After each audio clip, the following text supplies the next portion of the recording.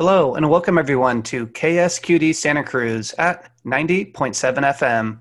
I'm Patrick Hart and you're listening to our show, What to Be, where we interview inspiring people and highlight their careers. What to Be is a program provided by Your Future is Our Business, a Santa Cruz County nonprofit that helps students explore careers through programs such as college and career expos, panels, and other work-based learning activities. Please note that the views and opinions expressed in this program do not necessarily represent or reflect those of Natural Bridges Media or Your Future is Our Business. The information provided during this program does not reflect its career in its entirety. And today I have the pleasure to speak to Dr. George Bunch. Hi, George. Hey, good morning. Good morning. Thank you very much for taking the time to help out with this interview. Oh, you're welcome. I appreciate it. George, do you mind briefly describing or telling us about your career journey? Oh, sure. Well, I grew up in a small rural area of southeast New Mexico called Artesia. My dad was a family practice doctor. He was gone most of the time because he was in a solo practice. So when I went off to college, I started in architecture because I was not particularly interested in medicine, but I got off away from home and realized my dad had a great relationship with his medical practice and the community, and it was very satisfying, and I thought I could do that too. So I switched to pre-med. I was at the University of Texas in Austin for their architecture school, but I switched to pre-med and took biology, chemistry, and Spanish one summer to get caught up on my language and sciences, and then went to UNM in Albuquerque, University of New Mexico, just starting a brand new medical school. And so I went there, and because my name starts with a B for Bunch, and the class was only 24 students, I was the first one to graduate, got the degree ahead of everybody else. So that was a kind of a fun distinction. So I got my medical degree there in New Mexico and did training in Cleveland, Ohio for pediatrics, and 2 years in the Navajo Indian Health Service in northern Arizona, Shiprock, New Mexico. Very fascinating experience working with the Navajo Indians in a very rural, remote area. That was 1971 to 73. Things were pretty primitive out on the reservation. We had no air evacuation or any fancy ambulance or anything. We had a station wagon. You'd put the patient in the back of the station wagon, send him 75 miles to the nearest hospital in Tuba City, Arizona. It was quite an experience to think that that was how medical care was handled back then. So it was very good. But I did then go to LA County Hospital, part of USC Medical School, for pediatric residency to finish my pediatric training, and then off to rural New Mexico in a little town called Las Vegas, New Mexico. It's near Santa Fe, town of 16,000, and set up a pediatric practice because that's what I wanted to do, is to work with children. And so that was a town that in an area of the state had never had any pediatrician in that rural area. So that's where I had my medical career, 35 years there in Las Vegas, New Mexico. Okay. And I was wondering, the 75-mile trips that you had to take sometimes to get patients to the bigger hospital, did you ride along on those trips? Because that's a long time. And if someone was in critical shape, I mean, they might need a doctor on board to treat the patient. Well, you're right. It was a long time now, because we had 10,000 Navajo. There were three of us, three doctors.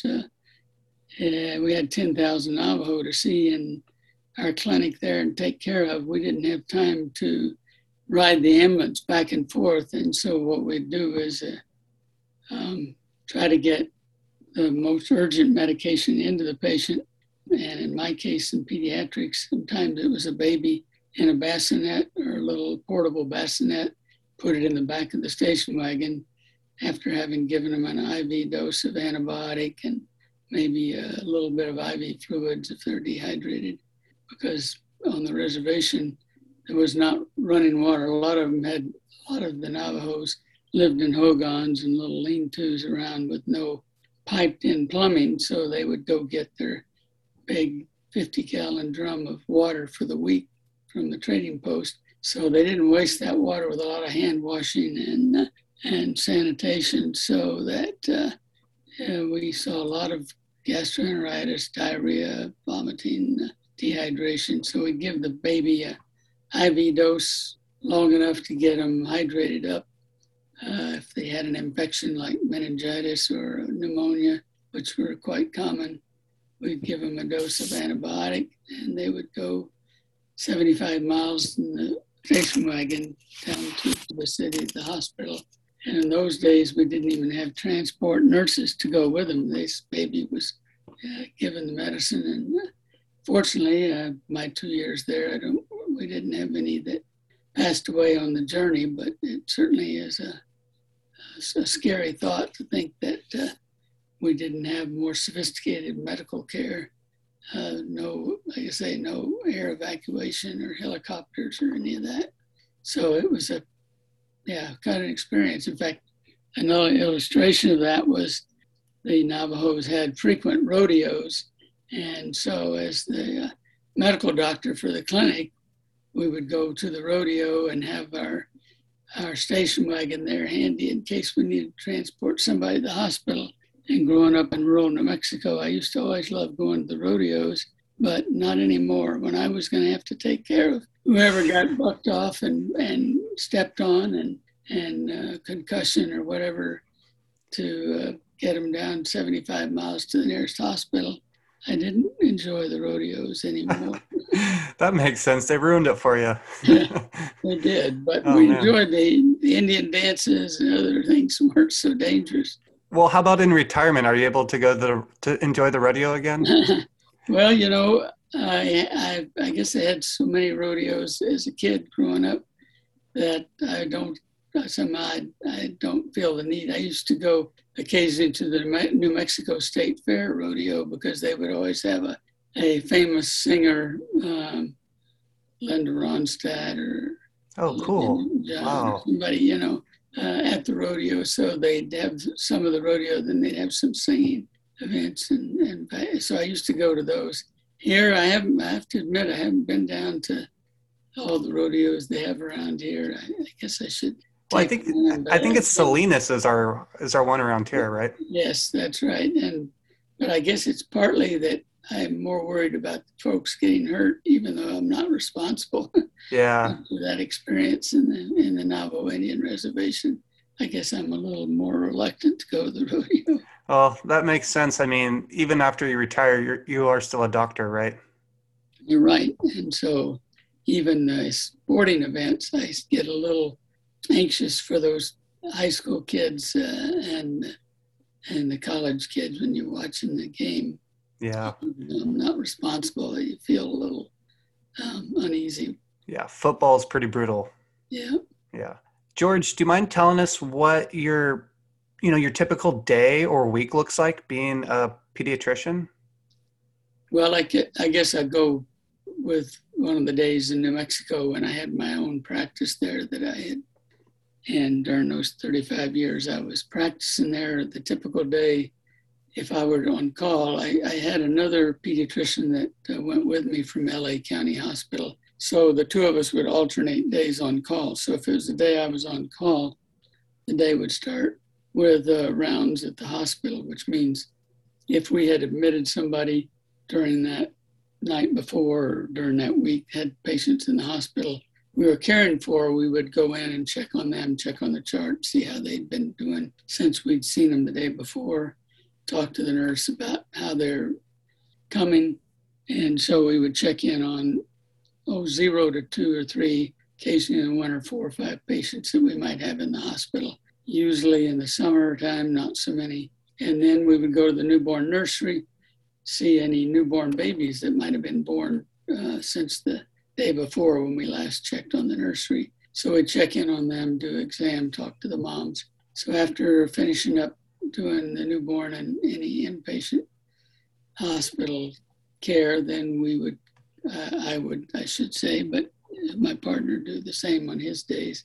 I would go to the office, start seeing our appointments for the day, which was a mixture of well child checkups, kids coming in just to take care of getting their immunizations, talking about safety issues and nutrition and healthcare in general with the families, and sick kids that might be there. We had 2 different waiting rooms, but they were sick kids and well children during the day. And then at noon, if we had somebody that was needing some attention at the hospital, we might drop back by there. Fortunately, it was only a few blocks away from our office. And then at the end of the day, if we had patients still in the hospital that we haven't sent home, then stop by the hospital on the way home to check in on any patients that we have in the hospital that might need some attention, or a newborn that might be now ready to go home, need another check. Okay. And I was wondering, when you transferred from New Mexico to, was it LA County Hospital? Was that that must have been quite a change. Well, I had a lifetime of change. I grew up in a really small town. Then I go to the University of Texas in Austin, big school. Then I go to University of New Mexico Medical School, where we have 24 students because it was a brand new school. So they started small and then gradually built up. And then I went from there to Cleveland, Ohio, to a big county hospital or city hospital. And then from Cleveland, I went to the Navajo Indian Reservation with no hospital, just a clinic with three doctors. A very rural setting where we had a public health service compound with the 3 doctors, a dentist, a sanitation, a pharmacist, and like a compound of about 10 houses for the medical personnel of the community. And then I go there to LA to do my residency at LA County Hospital, then to New Mexico in a rural small town where I was. So yeah, it was a lot. Oh, I went from Cleveland straight to the Navajo Indian Reservation. Yeah. Then to LA County. So yeah, it was a contrast. Every move was a huge contrast from the place before. But it was interesting. That kept very, very interesting. Just the amount of patients that you were probably seeing at LA County there was probably a lot more, right? Yes, a busy place. And a lot of them didn't speak English because it was in the heart of East LA, which is where the large Hispanic community. So it was busy and required occasional interpretation. Fortunately, I had studied Spanish in both high school and the University of Texas, so I was able to get by with most patients without need of an interpreter. But when you get into complicated issues or emotional or some issues, it's much better to get a little more details about what the conditions really were. Yeah. For students listening, what kind of students do you think would enjoy a job in the medical field, being a pediatrician? Yes, well, number one is loving to be around children. I mean, pediatrics is a fun profession as long as you like children and don't get too bothered by the fact that they're going to be crying at times and they're going to be upset at times. But one nice thing about a pediatric office practice is we're seeing the same patients over and again over the years, and they get used to us and they enjoy coming in and they're not upset. And so it is a fun time in the office working with children. So first thing would be willing to work with children and being able to tolerate babies crying because they don't understand. And also the challenge of trying to figure what's wrong with somebody when they can't tell you where they hurt or what their general feelings are, so that it's somewhat of a challenge to work with babies and infants, small children, in deciphering what their medical problems are. Would you say that it can require a lot of patience sometimes? Sure. There's no doubt about that. When a baby's screaming and you're trying to examine them and trying to figure out what's wrong, you have to be patient and realize that the baby can't help it. They don't know what you're doing or why. Yeah, that makes sense. And just people in general, when they're like at a heightened state of emotion, they might not be able to convey exactly what's going on for you to be able to help them in that. Yeah, the anxiety Mhm. is there at any age. And of course, teenagers have their own challenges to deal with and try to get information from. So we got both spectrums, those in infancy and early childhood who don't understand or don't know, and the teenagers who may be reluctant to, discuss personal or difficult information from their own anxieties. So, George, would you like to share one of your most memorable experiences over your long career being a pediatric doctor? oh yeah, gee, there are many many interesting cases and challenges. I know one time kids frequently, unfortunately, put money in their mouth. And children don't need money, babies and preschoolers, but people love to give them that. And so I had a child they brought in that they said was playing with some money and choked and kind of was having trouble swallowing.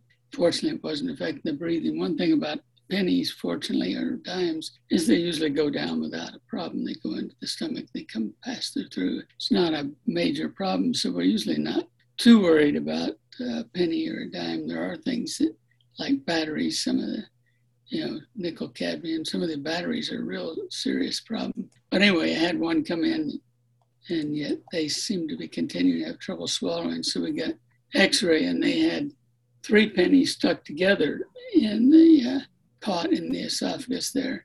And so that was why they were having trouble, is because it was a lot thicker than a regular penny. And so we arranged for an ear, nose, and throat specialist to remove those. Sometimes you can give them something to eat, like a marshmallow or something that helps expand the esophagus going down, and it'll just pass right through. But that was kind of memorable. There are many cases that we had on the Navajo Indian Reservation, particularly things like we had a case of bubonic plague where they came in with a huge swelling in the neck, like one of the lymph nodes was very large and swollen.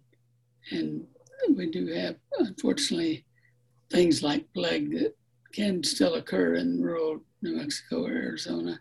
And this child, actually a teenager, had been out, rabbit hunting and probably some fleas or something when he shot a rabbit or skinning it, whatever.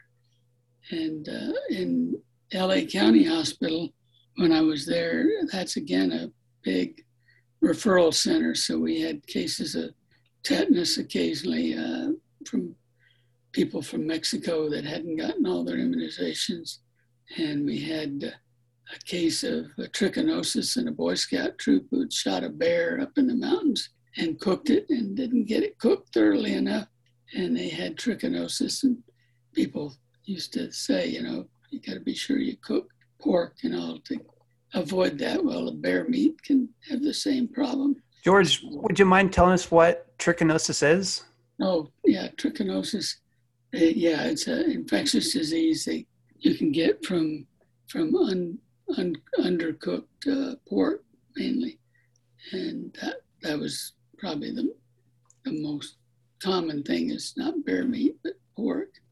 And we had also diphtheria occasionally. That's in the throat. It's a kind of membrane. It's a bacterial infection you can get in the throat, and the membrane covers parts of the throat. It can be a real significant problem that we rarely see because we have DPT shots given to babies. So you can prevent that, and tetanus. And, well, the P or pertussis is whooping cough. That's also something they occasionally see, and you're probably more familiar with that because they have that whooping sound. They go, gasping for air, and so whooping cough can be pretty dramatic when you hear it or see it. When you had a patient come in with the bubonic plague, you might not have known that that's what it was when they had a swollen lymph node. You're right. But does that make you? There must have been some sort of fear there, like on your end, right? The exposure. Well, yeah, you do wear gloves and wash up before and after, but it's not highly contagious from person to person. It's more the pneumonic plague is person-to-person transmission. Bubonic or bubo is a lymph node. That is not contagious person to person. Oh. But if somebody also got it in their lungs, the pneumonic plague, then when they cough, they can spread it. So that's much more serious, and you have to wear a mask and gown and a whole lot more protection for pneumonic plague. Fortunately, there are antibiotics to treat that, and so this child did well. He got treated. The main thing is to recognize that's what it is, so you get the right treatment. And one of the key characteristics is the lymph node is extremely tender. If you get close, they jump, or you touch it, they're in intense pain. With the bubo, if you will, the bubonic plague, the lymph node swelling. So to recognize that is a possibility for those of us that lived in rural New Mexico or Arizona. You're kind of aware of that. Many doctors have never ever seen a case, so they might not even think of it. So It's helpful if you've had that experience. Thanks for sharing that, George. And for those who are just tuning in, you're listening to the What to Be show at KSQD 90.7 FM, Santa Cruz. I'm Patrick Hart, and I'm speaking with Dr. George Bunch. And George, what would you say is some of the most stressful parts of your career being a pediatric doctor? Well, medically, some of the most stressful is taking care of premature babies. You have these babies born at 2-3 pounds, immature lungs, trouble breathing, trouble getting oxygen, high risk for infection.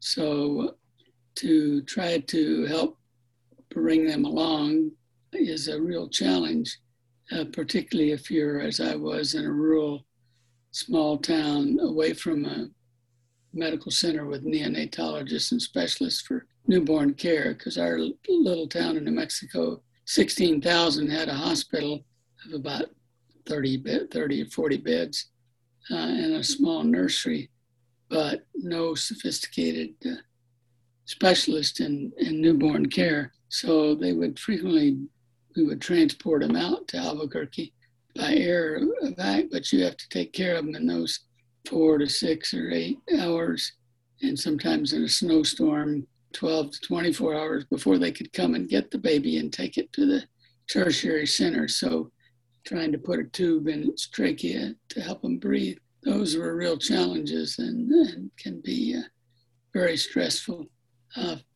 If you're in a city practice, those babies would be probably referred in the mom before they were born to a hospital with neonatal service, a neonatologist, so that you wouldn't be as stressed over those, because you wouldn't have to care for those. But that, in our situation, was probably the most stressful. Okay. And how some about emergency room cases that we were called in to help with could be stressful, because they might not be even a patient you've ever seen or know anything about, and they're in usually an emergent situation, either with a severe infection or injury or trauma or something. So those were stressful. Yeah. George, what advice or resources can you give to students who are interested in pursuing a career in the medical field? Well, I think going along in college, you're required to have certain pre-med courses like chemistry and biology and some basics. But I think your college time is a chance to explore other things that you like or may help you in the future. Like if you're going to work, as I did, in an area where there are a lot of Hispanic patients, it's good to take Spanish and maybe even major in it so that you become very fluent in it, and you're much more useful for your patients and get much better communication if you don't have to use an interpreter, if you do learn the language. So that I think if you're going to work in a certain area, you want to learn the language of that type of patients you're going to be dealing with. Even if you might even major in something like that and just get your science courses as electives, because you'll get all the science training you need in medical school. You don't have to have a lot of detailed genetics and parasitology and some of the things I know I took that you got again in medical school. So yeah, I think it's good to explore areas if you're interested in mental health or emotional behavior issues, to take psychology and maybe sociology and some special courses in that, and child behavior if you want to be in pediatrics. There are things you can take along the way.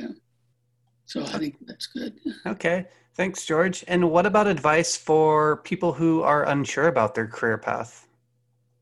Well, I think a good way to find out about that is to get a internship or a volunteer to work in a setting that you might be interested in. If you think you'd like to work in a hospital, then see if they either sometimes they'll have a summer jobs or things that you might be able to explore. Other times you may have to just do volunteer work, but your volunteer work can be very helpful in seeing what it's like, what conditions are, meeting people in the health field, being able to talk to them in your work, in your volunteer work. So I think that would be a helpful way, talking to folks that you know that are in the healthcare field. Okay. Thanks, George. And I know that you've been pretty active after, in your retirement. You do a lot of work. You were telling me before the interview that you've gone to Uganda and you go to El Salvador, and I just think that you're doing really great work. Do you mind briefly telling us about that? Sure. When we first moved here, we joined the Trinity Presbyterian Church. It's just a few blocks from where we live in the east side of Santa Cruz, and they were involved in a ecumenical program with Presbyterian Lutheran churches here that work in El Salvador with scholarships. They started with actually water and sanitation projects, and once they improved that in a small community in El Salvador, we now have scholarships that we give to help the children through school with school supplies and internet connection, and then on to the university with tuition and books and help with their expenses to go to the university. So that project is ongoing, and we go down once a year to meet and interact with the students and with their families in these small communities. And so that's called Santa Cruz, El Salvador. It's a good program. Several local churches here and in Salinas and Watsonville as well, working with us.